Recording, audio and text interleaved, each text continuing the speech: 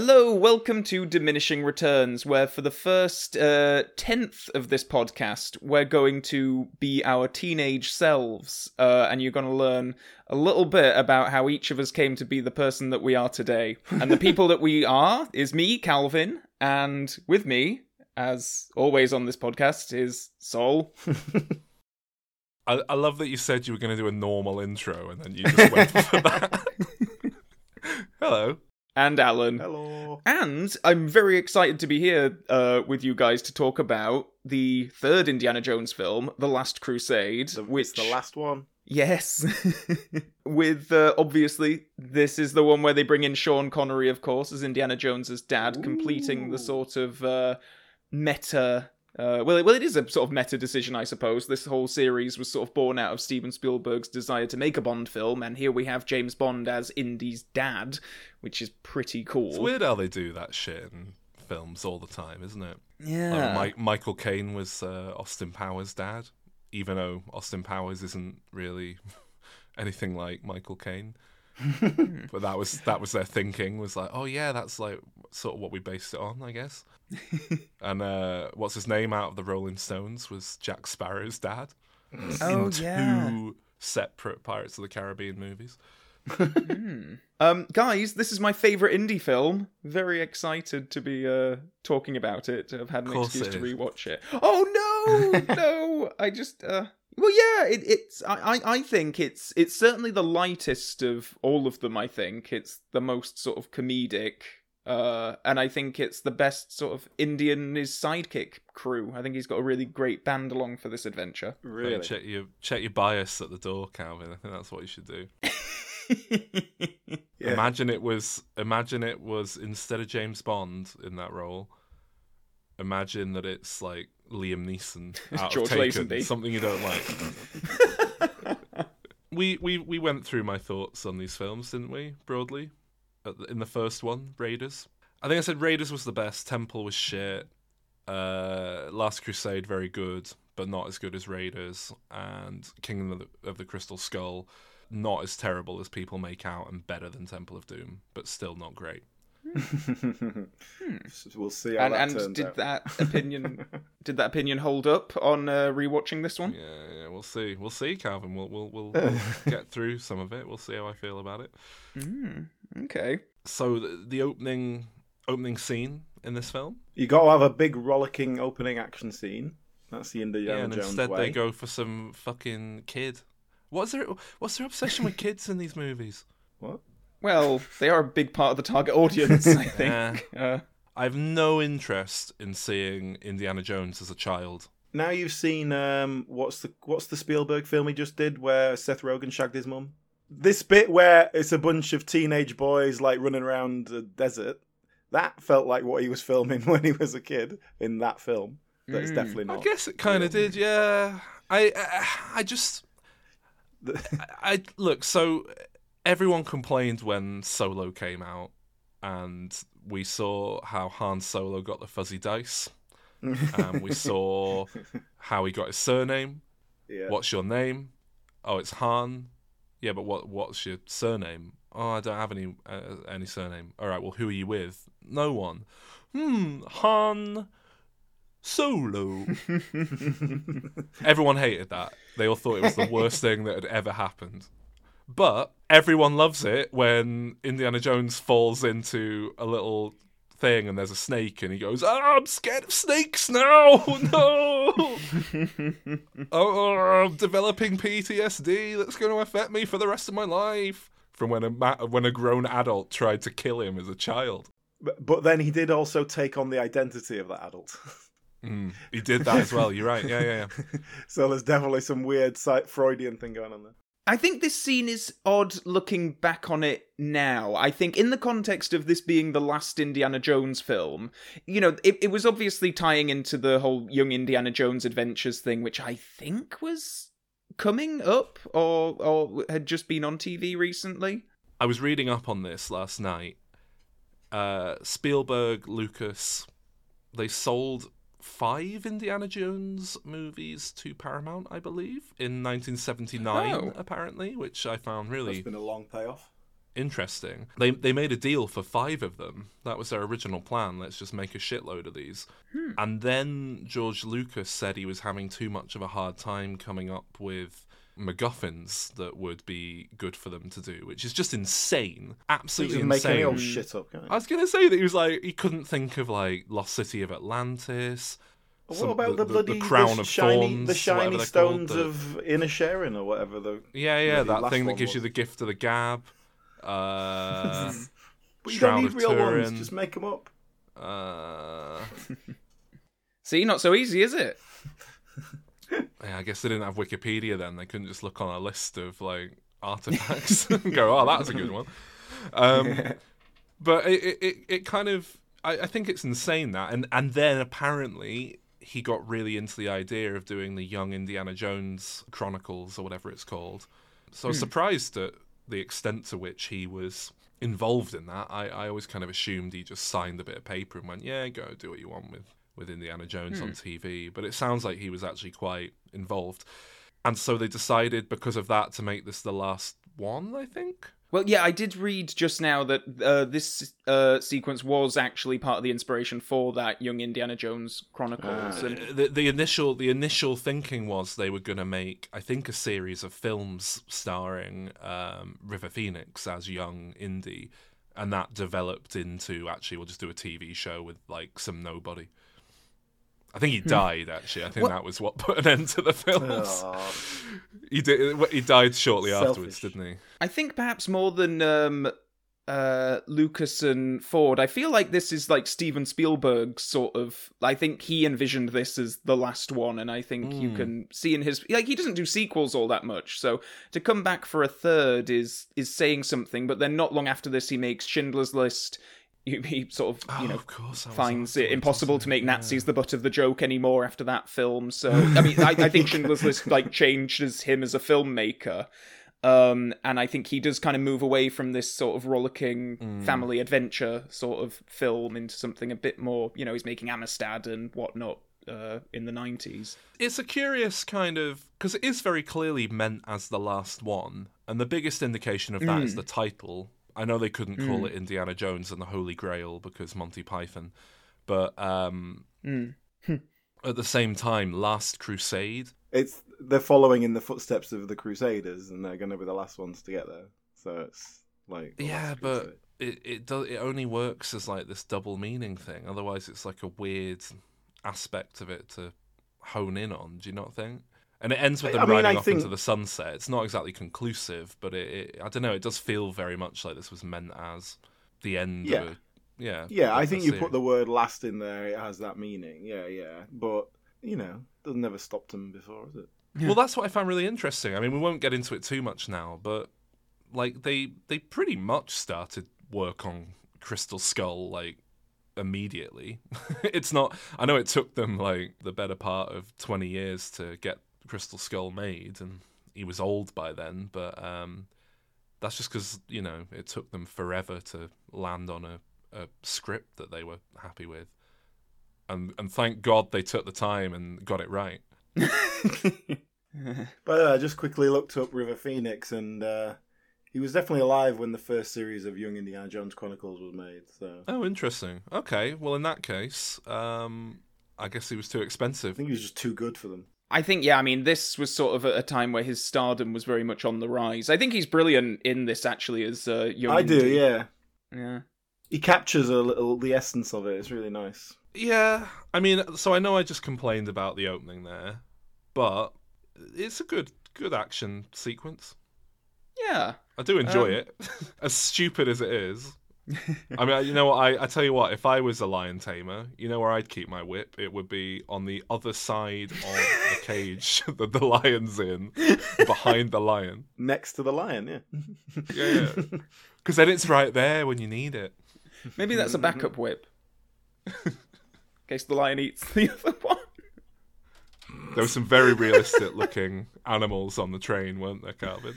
I like that giant serpent thing, whatever it is, that just like pops up out of the water at one point.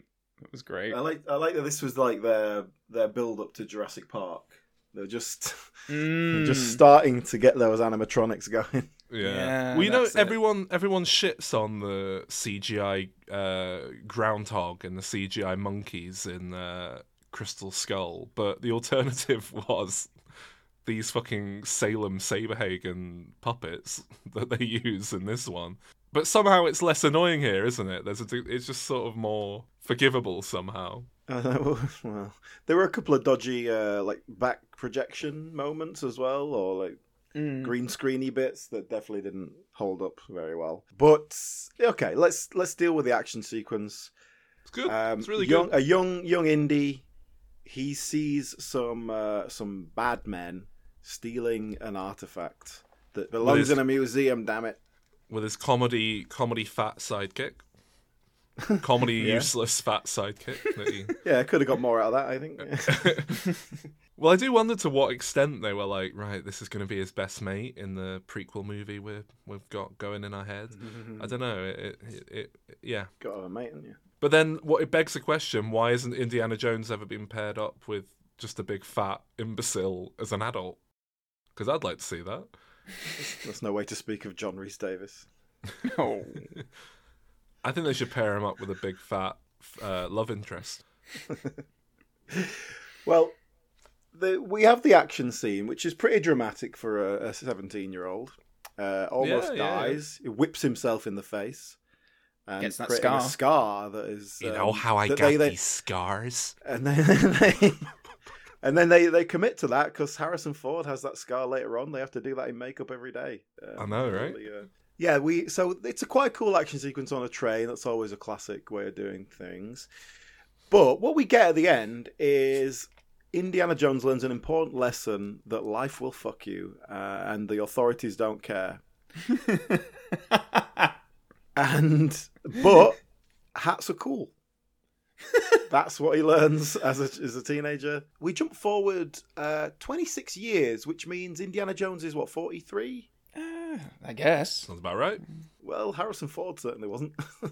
How old was he? 56 or something.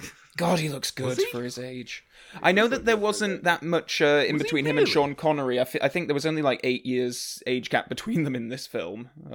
But no, he can't be. He was only in his 60s when they made Crystal Skull. And everyone made a big thing about how old he was. No, you're right. Harrison Ford, born 1942. So yeah, he would have been 46, sorry.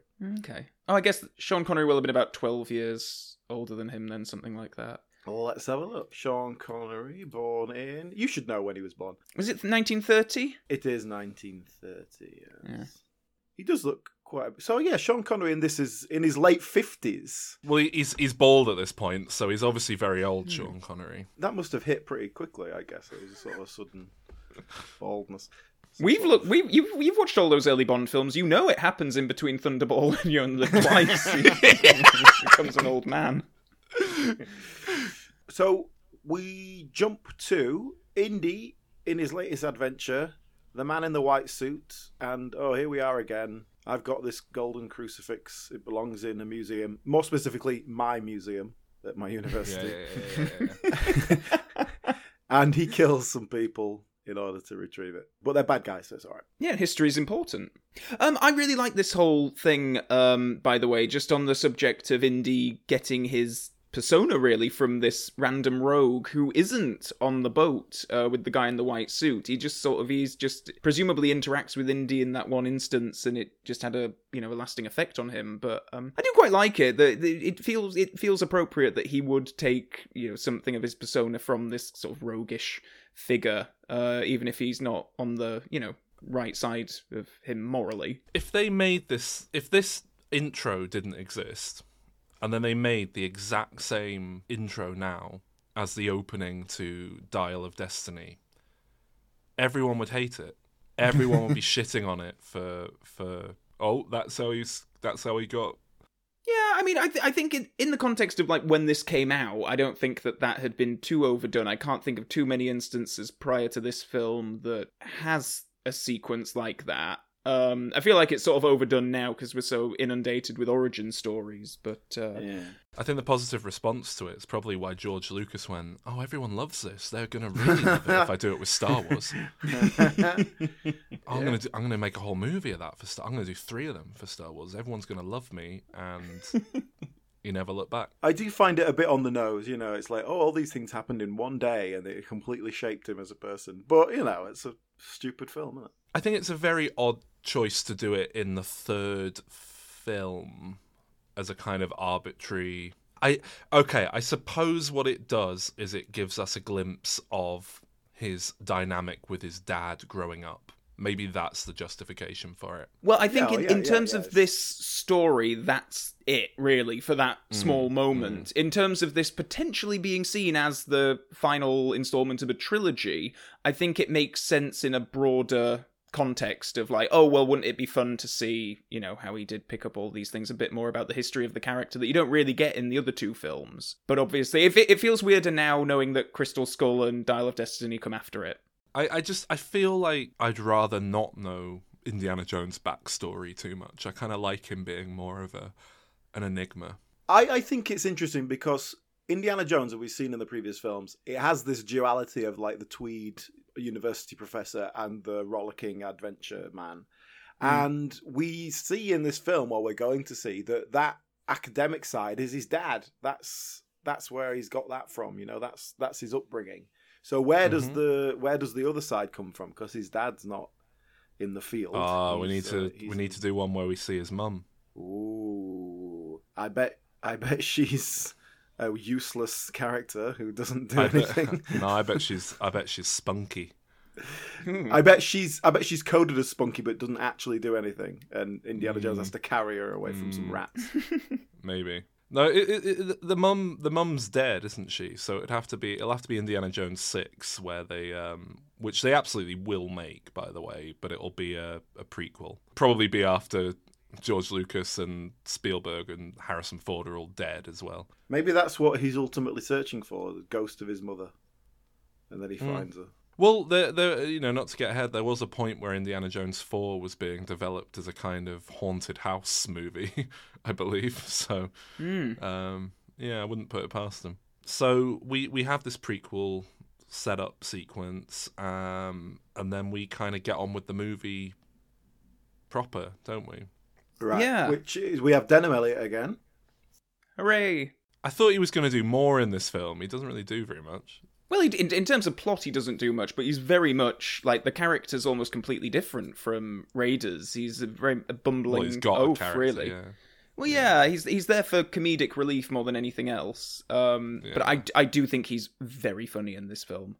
I like him an awful lot. He's all right. This felt like when they're trying to bring back the old favourites, but then Denham Elliott's barely in the first one, really. Yeah. But then it was even worse with Salah, because they bring him back. He doesn't do anything, really, but it's just like, oh, remember Salah from the first film? Yay. That's it. That's all we get from that. Oh, just wait until you see Dial of Destiny, then. Oh, my. I need a bit more than that, I think.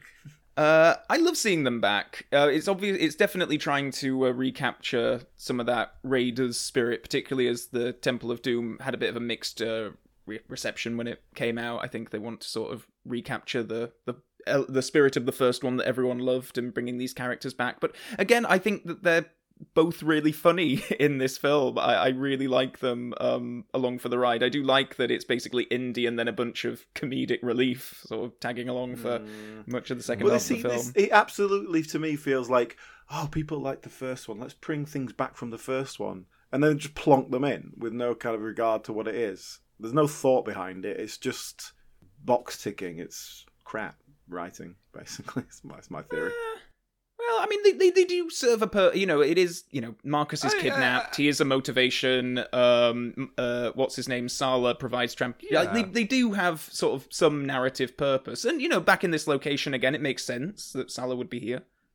I think it would just be a nameless character who had like a line or two, if it wasn't Salah. Hmm. Like, I don't feel as if they've crowbarred him in too egregiously. But yeah, like it is just very much like it's like at the start of the SpongeBob movie when they're like, "Oh, let's just pop Squidward in here." So everyone wants to see Squidward, so let's just make sure he's all right. They're done. Tick, he's in it. Well, we do have a woman. A woman. All the films have to have one woman who doesn't do anything. I mean, this talk about Bond girls, right? They were like, right, let's make sure she's got a shit accent. Clearly isn't her real accent. Do you know? Actually, that's not James Bond, is it? In James Bond, it's usually their real accent, isn't it?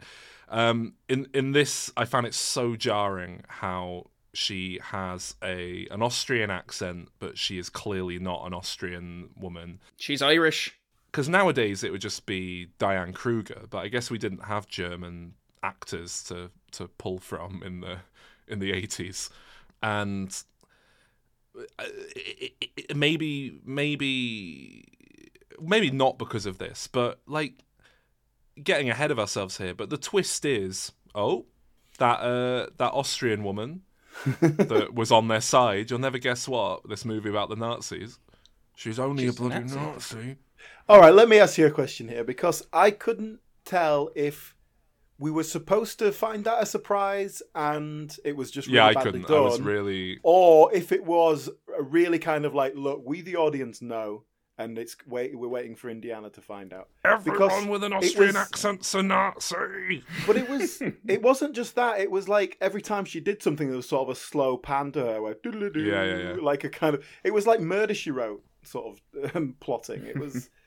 It was so obvious that there was something sinister going on that I thought it was going to be a bit of a double bluff. But yeah.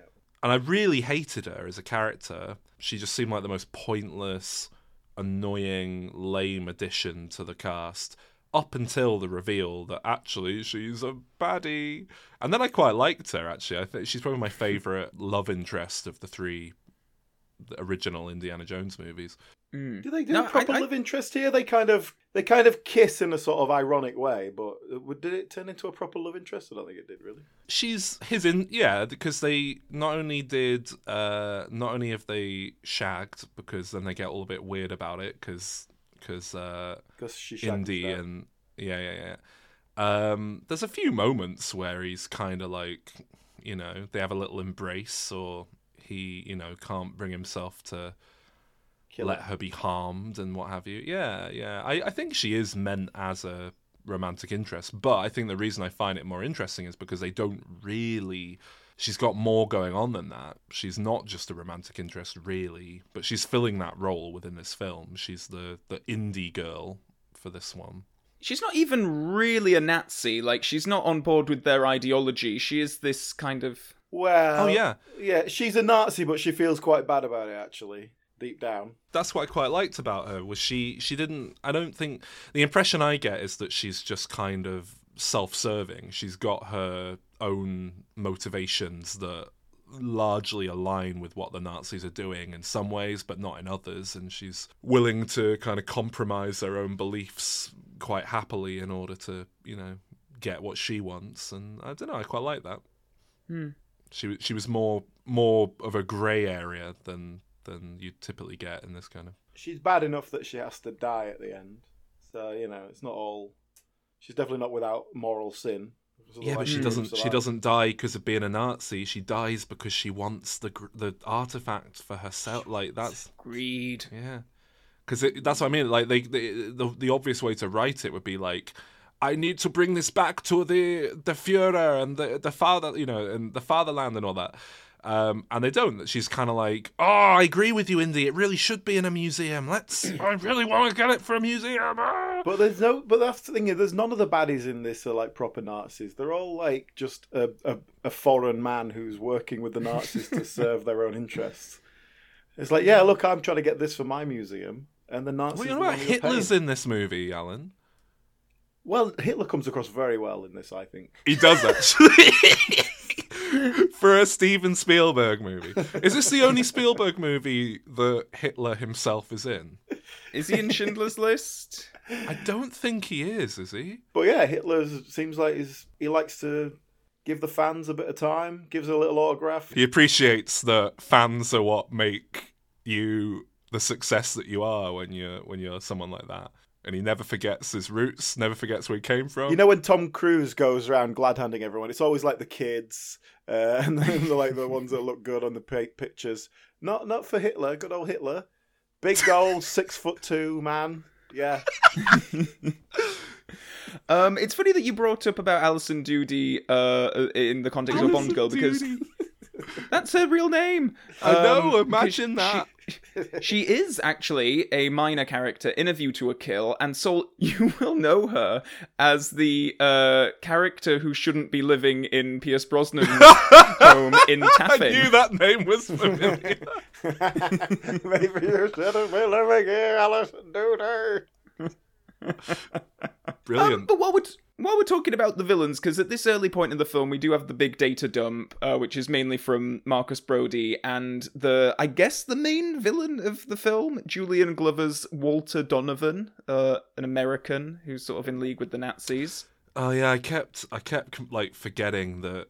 I'll be honest, I really struggled to remember that Walter Donovan and Marcus Brody were separate characters.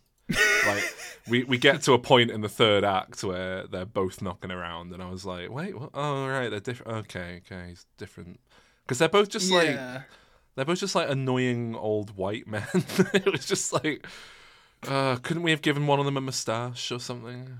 Yeah, I don't think he's a very strong or memorable villain. It reminded me of the guy out of Raiders, who we felt was a very bland kind of villain as well.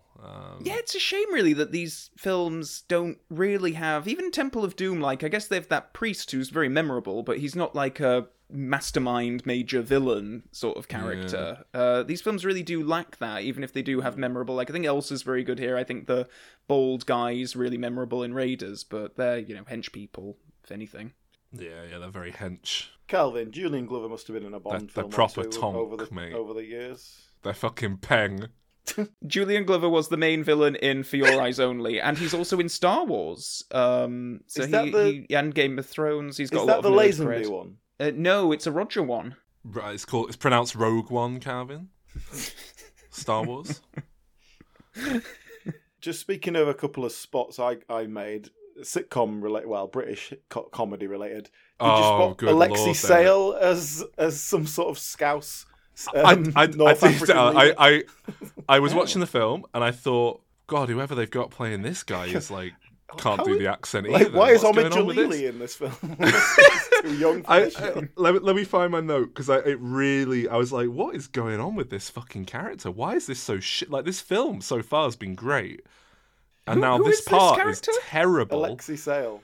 And then I looked it up, and it was Alexei Sale, and I was like, oh, of course. Because that's what he does, isn't he? He turns up in good stuff as the worst thing in it, and does a really shit job.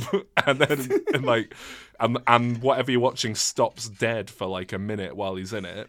And then he fucks off, never to be seen again. And Calvin, people love him. It's the bit where, he's the Sultan. The Julian Glover is like trying to pay off some Sultan, and he's like, all right, I like your car, mate. Can I have your car instead of all this gold? And they're like, yeah. Oh, interesting. Okay.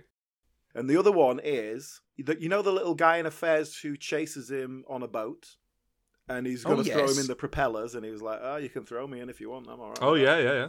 Mm. So that guy, he played the Greek character in Mind Your Language, the popular ITV sitcom where loads of people played people of nationalities that were not their own. So here he's playing, what is he, Moroccan or Egyptian or something like that? Something. Yeah, he's not from there either. He's Armenian, I believe, the actor. But yeah, he was. I spotted him as well, like his big moustache. I was like, oh, I recognise that. I found my Alexei Sale note here, and I wrote down that it feels like they asked someone to improv, and it turned out that they didn't know how to improv. And then I looked it up, and it was Alexei Sale, and it all made sense. So after all of the exposition, Venice is the first sort of main location. Lots of stuff going on here, which I really like. Albert Einstein's there in the library. Just an old man with white hair. Well, I guarantee you, the actor playing that librarian has like done work as an Albert Einstein lookalike. Something that's always confused me about this, or it did when I was a kid anyway. We get the creepy crawly scene in this film, which is all these rats which are in this tomb beneath the library, and the tomb is flooded with petrol. Is that correct? Right. Yeah. Well, he certainly implies that, and then uses it to light a flame after dousing all his clothes in petrol. Yeah.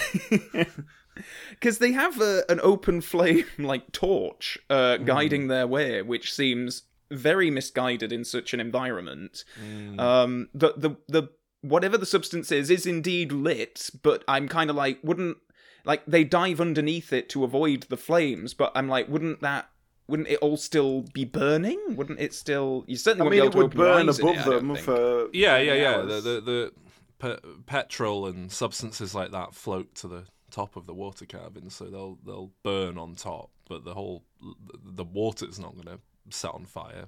It's like when you have a cocktail and they set the top on fire like a flaming moe, you know. But this is my question: it is just a layer of petrol on top of water, because I always sort of read it as the whole thing is just petrol. They're basically wading through. No, it's flammable liquid. No, that'd be insane amounts of petrol. Yeah, I don't know where it would come from, but I mean, it's still a question. Do not light a great big flame that's dripping hot stuff on that. Well, he knows exactly what's happened. When the bad guys light it up, he looks at the corner and he kind of hears the fire coming. He doesn't even see it yet, and he's like, "That thing I knew was going to happen's happened." Because then he dives underwater and grabs the boat. So he's obviously gone in there paranoid that they're all going to get set on fire and die. He knew it was a silly thing to do. He was he did it anyway. I'm always doing this. What's wrong with me? Got a problem. But it is, yeah. I mean, he literally dips his hand into the petrol. It's all over his suit, and then he uses that hand to light. I think, yeah, not a good idea. Yeah. Hey, I just want to say, I looked up the actor who plays the librarian, okay? He's got 6 credits, all in the 80s. Those are quite an old man by then. The very first thing he's done is a film called Bullshot, playing Albert Einstein. Yeah, cool. One of his other credits is in a music video playing The Scientist.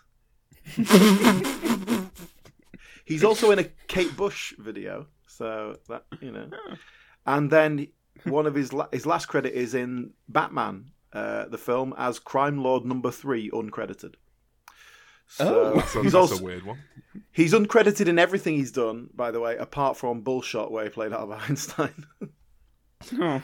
So it's clearly they found someone looked like Einstein for this very specific role, and then he thought, maybe I could do a bit of acting, and he did some extra work for the next 5 years. Yeah, that sounds right. It's basically what happened. I like that he broke out of the scientist typecast for Batman to become a mob boss. That's good for him. That Albert Einstein stamp scene is the most Calvin thing I have ever seen in my life. When I was watching it, I was just thinking, this is just... It's like someone reached into Calvin's id and just found like the most pure cinematic joy that Calvin would love. An old man looking like Einstein getting perplexed by a stamp. I did love it. Mildly annoyed by it, but a bit confused. Because he thinks it's making such a big sound, but it's not. Do you know what, right, though? This whole bit. I was really getting into it here. It was we're going to have a Da Vinci Code style kind of thing. They're chasing around. Yeah. And then it was look, there it is. Smash the floor. Smash this old marble floor. No problem. And then it was done. Yeah. Well, I kept thinking, what's his plan? What's his plan if this is wrong? If his hunch is wrong, and he's just smashed up this stone slab on the floor? They're just gonna sneak out, make sure no one. It was. So I made the note here. Actually, the lightning pacing of Raiders is back. I do feel like this film moves very, very quickly. It's great. Oh, compared with Temple of Doom, where they spend so much sort of meandering around, I think this really, it moves very quickly. Yeah, and then Harrison Ford turns up at the house. He does a Scottish accent, like when I panicked at the urinal in Glasgow earlier this year. Remember that? Where you panicked and just inexplicably did a Scottish accent to speak with a local. Because the guy next to me started talking in Scottish and I didn't know what he was saying, and it was like a local pub, and I was like, he's going to beat me up if he knows I'm English. I'll do the Scottish accent. But isn't it weird that his Scottish character is it's deliberately bad, like it's a gag and the butler doesn't fall for it. But he's of Scottish heritage, Indiana Jones, clearly, so you'd think he'd be able to. He must be better at doing it than that.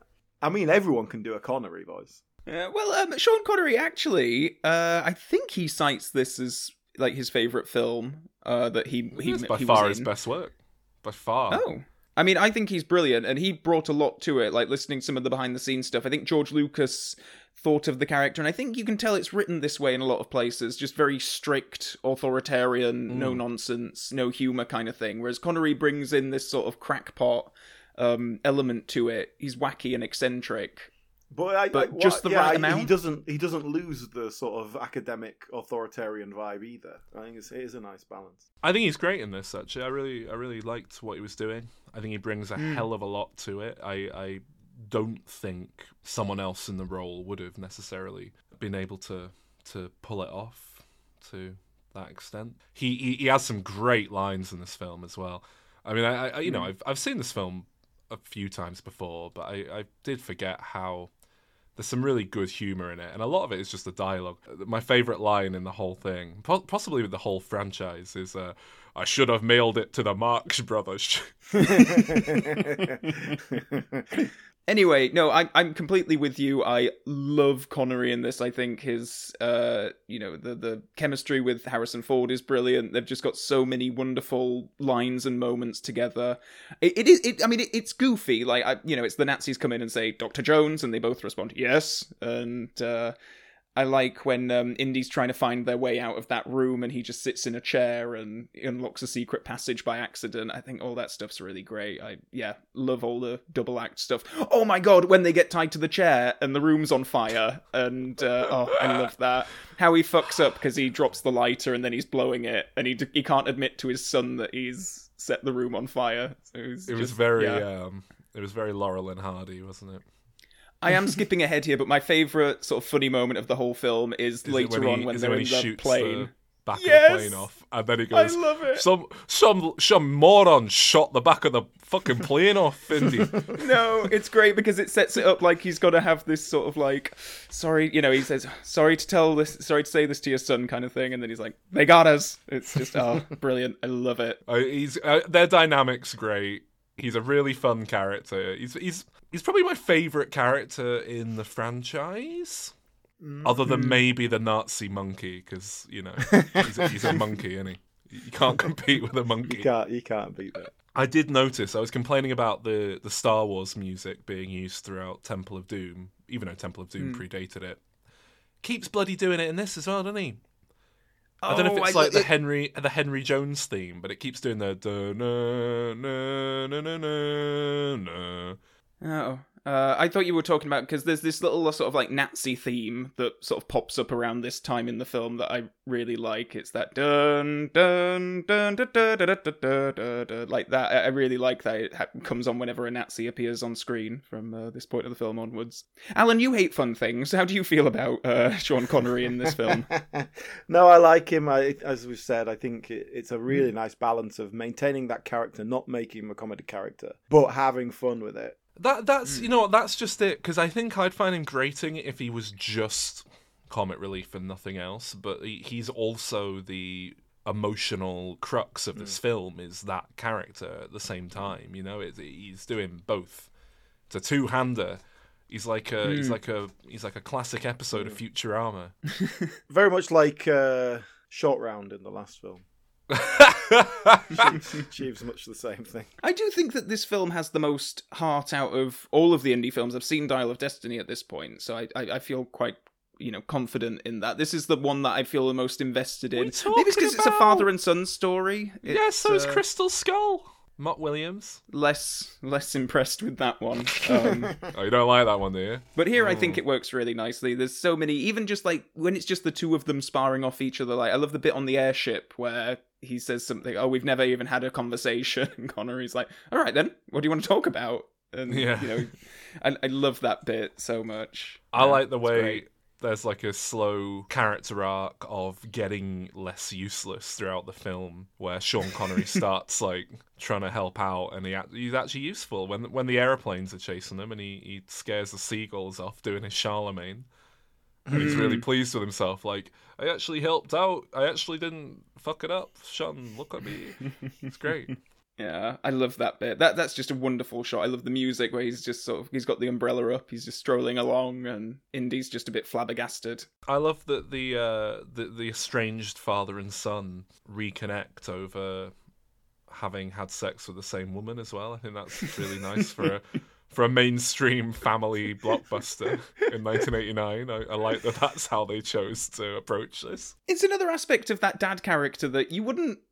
I don't know, it's not the obvious thing to do with that character, I don't think. Oh yes, that he'd be sleeping around as well. Well, even that's done in a comedic way, where she whispers like, "I had a great time having sex with you," and then he goes, "Oh, tell you what, love, you weren't too bad yourself." And then Harrison Ford's like, disgusting. It's brilliant. Another one of my favourite comedic moments is when Indy's really bigging up Marcus, saying like, "Oh, he can speak a dozen languages," and then just the cut to him befuddled and very relatable. I feel the same in those situations. Does anyone here speak English?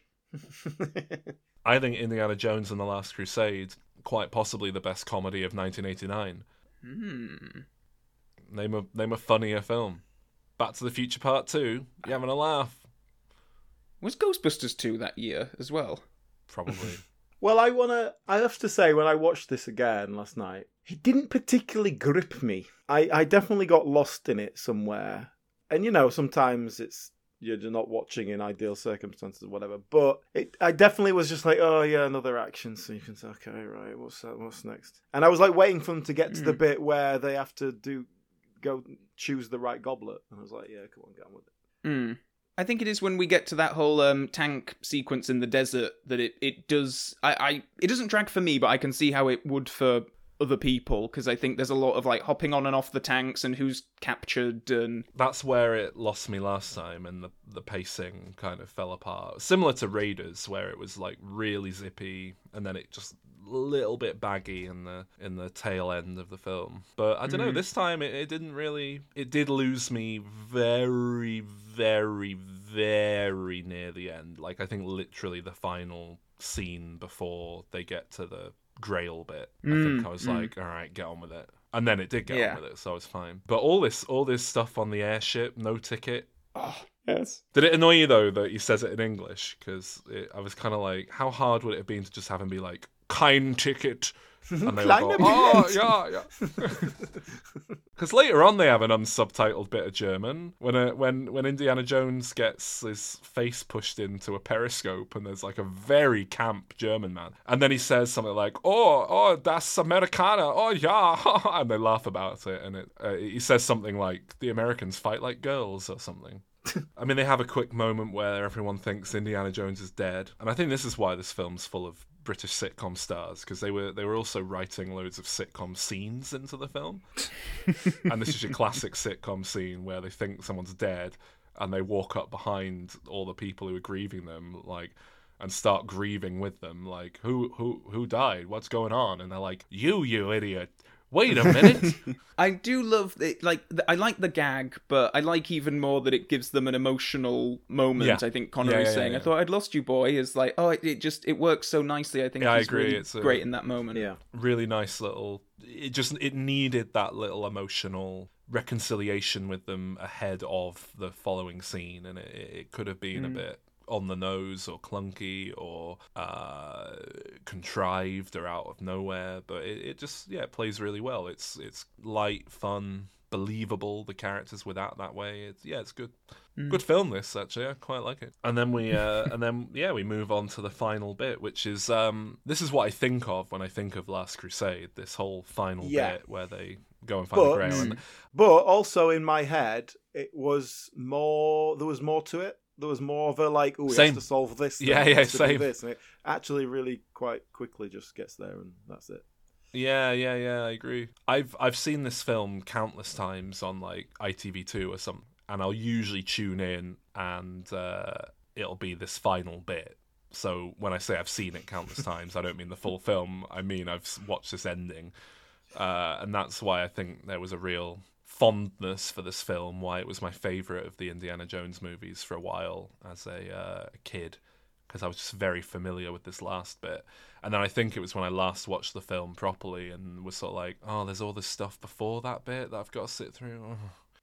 Yeah, this is the iconic bit. Sean Connery gets shot just to like put a ticking clock on things. Yeah, it just creates the drama. Yeah, that's all right. We watch him having to do his archaeology powers, which he's not been doing for a bit, and it's good because we haven't really had a scene. To me, Indiana Jones is the opening of Raiders. He's going through, figuring out the traps, making an escape, and it really it bookends the trilogy. We end on one of them essentially. That's I've never thought about that, but yeah, no, you bang on. Yeah. It's really nice. But it does feel like when you get parody of this thing, like on, I don't know, Family Guy, something like that, well, they'll do a scene where they have to evade all the traps. And there's more going on in those than there is in this. Like, I think that's why in my head it feels like, oh, he's got to go through this, and then some arrows will shoot him, and then this will happen. And then it's like, oh, no, is there two things? Duck under the blades, don't step on the stones that collapse. Duck under the blades. Answer the trivia question of what his name is. That's what I like with it. It was like a quiz. It was like a really high stakes pub quiz. What's his name? Don't do. It's like QI if you get the wrong one, because there's some like tricky ones that you might think he's called this. If you do the wrong one, you're going to fall to your death. Jehovah spelt with an I. Yeah, but that's it. It's like one of those quizzes where you have two people answering the questions, and one of them's in like a soundproof booth, so they can't hear. Because then you've got his dad going, oh, but it starts with an I. He's not going to remember that. He's an idiot. And then there's the leap of faith annoyed me a bit on the rewatch. That was my favourite part of this film. I remembered that and thought like, wow. But it annoyed me in this because you don't need to make a leap of faith. Yeah, you could just sort of put reach your hand forward, out and feel, sort of tap your foot down, go, oh yeah, it's an optical illusion. But I think the reason it works for people, the reason that sequence is so good, is the effect of the illusion on that thing. It's just a really effective. The camera turns. You go, oh, I thought we were dealing with outright magic, and we're not. We're dealing with like a really cool little thing. All right. And then he chucks sand on it so you can like see it. What's that about? Well, he wants to make sure the Nazis can get there easily. Yeah. Yeah, they're following him. But it doesn't. It looks like the sand is like floating on an invisible platform when he does it. It doesn't look like it's. I would have had words with the effects team about that. So it's a great scene, though. I love it. He finally gets to this cavern, and there's a 700-year-old man there. He's pretty unaffected by that. He just takes that in his stride. He's not bothered. Yeah. And then the old man like comes at him and goes, "Ugh!" and like falls over immediately. It's like what was the plan here? You're sitting here for 700 years to guard this Grail, and you've not even got like a gun. Yeah, but that's the first time he's stood up in 600 years. He went dizzy, stood up too fast. So what else are you doing? He should be working out, doing crunches every day, pull-ups. He's got nothing else on. It's like prison. I like that he gives up really easily. It's like he falls over and then his Twindy like, all right, you're the guardian now. You take my sword. That's the thing. It's like, oh, you've bested me in combat. I think that's what he's doing. He's just like, whoever turns up, I'm going to let them beat me so that I can die. Finally, someone release me from this living hell. He's going to have such a shock when he leaves, and there's like zeppelins and stuff. No, it's because he'll start chatting to the Nazis and go, actually, yes, I like your thinking. There's some good ideas here. But he can't ever leave, can he? Because he'll die the second he leaves. Isn't that the implication?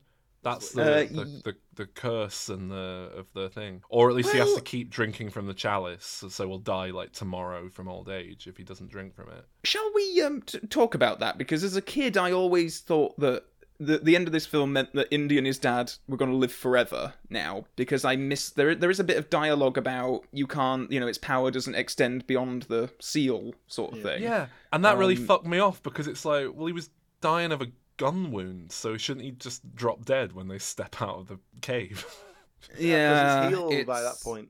And any other, like his dodgy kidneys have healed as well. Didn't have kidney stones anymore. So they could open up a hospital on that spot, and it'd be really good, because everyone would just be able to come in. Like, you wouldn't live forever, but you take a sip of it, and... You got cancer? Hey, it's gone. Boom. Yeah, takes it out. Yeah, that'd be good. Heart attack? Don't worry about that. Just get it really quick. But yeah, I think it is slightly confusing that this... It's a bit of a mulligan that you have to accept just to sort of... Because they clearly don't want Indy and his dad to be immortal, because that would presumably be a bit ridiculous. So what would have been really good would have been if he took his sip from the elixir of life and then they popped a little toupee on him. Made him look like a dapping young man. That would have been great. Dyed his beard. Yeah. Do you know what I was expecting, right? And I couldn't quite remember the full details, so I wasn't sure if this was going to happen. But I thought what was going to happen was that old Henry Jones was going to take the place of the knight and then just kind of live in this protecting the Holy Grail forever. That would have been so much better. Because it had been his life's work, and then it would be like a good way to get him out of the way, but he's not dying. But if he leaves, he dies because he's got a bullet hole in him or whatever. Because what really struck me with this film is that knight sat in that hole for 700 years without a TV, not even got a radio. Nothing to do. Not even got a crossword book. Probably got a Bible. He probably had a crossword book, but he finished it in the first year he was there, and then he's got like... That's so you do it in pencil so you can rub it out and do them again later. He's done that he's made this profound sacrifice. And then one day, fucking Harrison Ford turns up. My dad's been shot. And you go, okay, you're I guess what does you're that here mean? to... Shot with what, sir? An arrow? and you go, right, okay, well, look, I'm doing this for a reason. I'm protecting this thing for God, for Jesus. Then a Nazi runs in, dies in front of you, and then they blow the whole place up and they drop your cup you've been guarding for 700 years in a hole. And they fuck off, and you're just left there to die. And you look at him across the chasm like, what do you call this? Do you fucking mind? You want to help me clean up or something? No, you're just gonna leave, are you? I'm just gonna die in this pile of rocks now. I do wonder if presumably he has to go and retrieve it, because his whole sort of shtick is that he has to guard it. But how's he gonna do that? He couldn't lift a sword. Yeah, but he can't die. He can, because he's not got the things at the bottom of the hole. This is why he has to find it. Yeah, but if he needs that to get his strength from the cup. If he falls on the way down there, which he's probably going to do, he's dead. Well, he wouldn't be dead, because he lives forever, but he'd just be broken. And then he'd have to live in the crevasse. No, he'd die, because he needs to drink from it again to heal the broken bones and everything. So he needs to aim for it so he can, like... land his mouth on the cup when he drops down there, then he'll be all right. Oh, he'll need to bring water as well, because it's empty. I reckon he can just spit in it, drink that back. But although he looked very dry, didn't he? He's probably not got any saliva. But the magic water gives you youth, not youth. It gives you eternal life, but can you be killed? Like, you don't die of old age, but can you be like shot in the head? Is it like in Death Becomes Her when Meryl Streep and Goldie Hawn like get blasted through the stomach and stuff, and they've just got a big hole in them, but they're still alive? So it's like possibly. I mean, I imagine it would re-heal, because that's what happens with a gun wound. It just like magics over, doesn't it? So I'm just thinking about... I've never thought of it from the knight's perspective of, like, been here for 600 years, and you come in 1 hour and just fuck everything destroy up. the place. It would be good if he came in and the knight goes, tell me what has happened the last 700 years. Did we succeed in killing all the Muslims and taking over the Holy Land? Yeah. The Crusade, we were successful. So I like how the Nazi guy comes in and he's like, "Oh, mate, I know exactly which one of these cups it is. It's obviously that one, because that's the best one, isn't it?" Well, no, she picks it for him. The old Doody woman, she stitches him right up. That's how we know she's not a true Nazi. She's on Indy's side all along. And it's funny because I thought he was just going to die or something, but instead he turns into Christopher Lloyd, which seemed like an odd decision.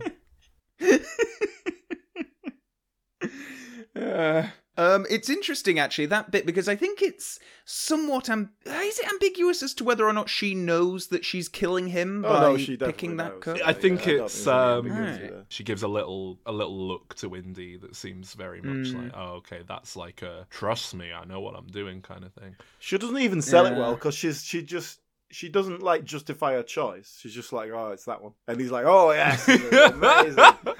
Like, she could have just given a bit of spiel. Sparkly. Well, yeah, because the guy goes, of course it's that one. It's got the most jewels. It's the best one. Jesus loved jewels. We have a bit where they're all escaping because the place is falling apart because Elsa's tried to take the Grail across the seal, which is a bit annoying because the knight says, you can't take the Grail out of this place.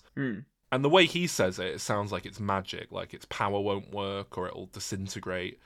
What he actually means is it will trigger a self-destruct mechanism on the temple, and you've got about 5 minutes to escape, and you probably could actually take it out of here, had your wits about you, and you just ran. But maybe it's both. Maybe it, maybe. Yeah, I don't know. But of course, we end up in a shot where the Grail sort of falls to a little ledge halfway down the chasm. Indiana Jones sort of tries to grab it. No, Elsa tries to grab it, right? Yeah, it's Elsa first. He's got hold of her. Yeah. Yeah, he goes and grabs her. She climbs up, but then he's trying to grab it. He learns nothing. And Sean Connery comes along, grabs him, and he's like, I can nearly reach it, Dad. Can nearly reach it. Let it go, Sean. That trope of the guy who can't let go of the heavy gold to save his life. So he drowns with it. But then the power of his relationship with his father brings him back around. He says, just let it go. Did you like that? I love it. I think it's particularly when, the whole obsession with the Grail started with his dad. Like, his dad was obsessed with finding it. The fact that it's his dad sort of telling him to let it go. Because as much as I do think that Indy is transfixed by the power of the Grail in that moment, I think a part of the reason why he's so keen to get it is he knows that it would mean a lot to his dad. And I think the fact that it's his dad telling him to let it go, I think it works on multiple levels. I think it's lovely. But he could have taken his hat off and, like, scooped it up in that. Yep. All right. So it would have ruined the fourth movie, wouldn't it, if he had a Holy Grail? I love the ending that we get with Indy and his dad and his friends outside, and Marcus, bumbling idiot, goes running off on his horse, and the other characters have to go after him. I think it's a lovely ending. Literally, like, going off into the sunset. Like, it's such a, like, perfect sort of, if this was the last film, it's kind of perfect. Even with, if you do have some ambiguity about, are they going to live forever or not? Like, it's just such a nice kind of, they're just immortal now. They're off into the sunset. Brilliant. They are. They're going to live forever in our hearts. Let's hope they don't make another film and ruin it. Well, I'm sure if they do make another one, they wouldn't just immediately kill off Sean Connery's character just to, like, make it cleaner, get him out of the way. I'm sure they'd pay that a bit more reverence. There's, like, a real purity of simplicity, I think, about Raiders of the Lost Ark that I respond to. It's such a just, like, it's down the line. It's just, we are going on a quest to find this thing. Here's some scenes where we do it. It's all very straightforward, and I really respond to that. I think this one gets a bit more messy and bogged down in different shit happening and details. It feels a lot less pure and streamlined. But then the flip side of that is it gives this film an emotional depth that I think Raiders lacks. In fact, I'd go so far as to say it's the only Indiana Jones movie, having not seen Dial of Destiny yet myself. It's the only Indiana Jones movie of the first 4 that really has any degree of emotional depth whatsoever. And I think it really goes a long way. I think all the action sequences in this film are just terrific, brilliant. Like Spielberg at his best. For the most part, the pacing's great. I love the sense of humor. It does wonders to kind of carry you through the film. Love the plot. Everything Indiana Jones should be is kind of here. So, you know what, guys? I've only come back round. It's the best one. It's my favourite one. Oh. Love it. 9 out of 10. Best Indiana Jones movie, Last Crusade. Well, I'll continue on that positivity, because this is, I agree with everything you said. It's my favourite of the trilogy, and I think it always has been, and I've no doubt that Sean Connery is a big part of that. I just, as much as I love the actor, I think that this is probably my favourite role he ever did of any film I've seen him in anyway. I think he's such a brilliant addition to the formula, and just the fact that it is more comedic, it really plays to my sort of sense of humour, which is lovely. In a lot of ways, it is sort of a perfect kind of exactly what I look for in an adventure action film, like the humour and the characters. It has a lot of heart to it as well. I love the whole father-son story. I think it plays out really nicely. It's one of my favourite films ever. Like, it's probably in my top 20 films maybe of all-time favorites. It is a 10 out of 10 from me. I think it's just wonderful. I adore it. Well, I'm definitely not as positive, and I must admit, watching it last night, like I say, it didn't quite grip me. I think, maybe it's just circumstantial. I think you need to be bank holiday afternoon sat on a settee watching this on a telly, and just that's the perfect time to watch this. So I don't want to judge it too harshly, and obviously there's lots of things I enjoyed about it. The action scenes just dragged on a bit for me. I agree about Connery, probably one of the best things he's done. This and The Rock, the best stuff he's done. So I'll give it a good solid 8. That's really good for you, Alan. That's a 9-point average, Sol. What does that give us? Let me have a look, because that's got to be... That's way higher than I was expecting, to be honest, and that puts it joint 9th place on our highest rated. I'll be very surprised if any other indie film rates this highly for the rest of this retrospective, but we shall see. Well, I mean, I like an alien or two. You know what? This film, right, is so good that even though it's got a very clear reverence for like God and Jesus and that, I don't even mind. Like, it's not enough to like annoy me. Well, they play religions that, like, there's this sort of hellish like torture that will kill you at the a moment's notice, which I feel it's very Old Testament, which I feel like is a good representation of Christianity. Well, that's Spielberg's Jewish, isn't he? They don't really do New Testament. That's the whole shtick. Go. One note here as well. I've always felt like if I could have any movie prop in the world, if I could like own a movie prop used in the filming from a film. Wait, Sol, Calvin, what is it going to be? I don't think it's going to be as on the nose as the Holy Grail itself, is it? No, well, the answer, if I could have anything, it would be the Necronomicon from one of the Evil Dead movies. But I was watching this and I was like, oh, you know what? I'd like to add that to my collection after I get my Necronomicon. The diary, Henry's diary. He's got it. The diary signed by Adolf Hitler. Alan, if you could own any movie prop, you're not a very materialistic person, so I'm curious if there is anything that you've seen in a film that you're sort of like, oh yes, I would like to have that on a shelf. Yes. What's my favourite film? Let's see. Fargo. The briefcase out of Fargo. Steve Buscemi's sort of leg sticking out of a snowplow. William H. Macy's moustache. Well, there you go. Indiana Jones. What a good series. It's good, isn't it? So far, yes. The odd numbered ones. It's like Star Trek. It is. It's the anti-Star Trek. That is the rule. Odd-numbered Indiana Jones, good. Even-numbered Indiana Jones. Well, we'll see you next time, won't we? Crystal Skull.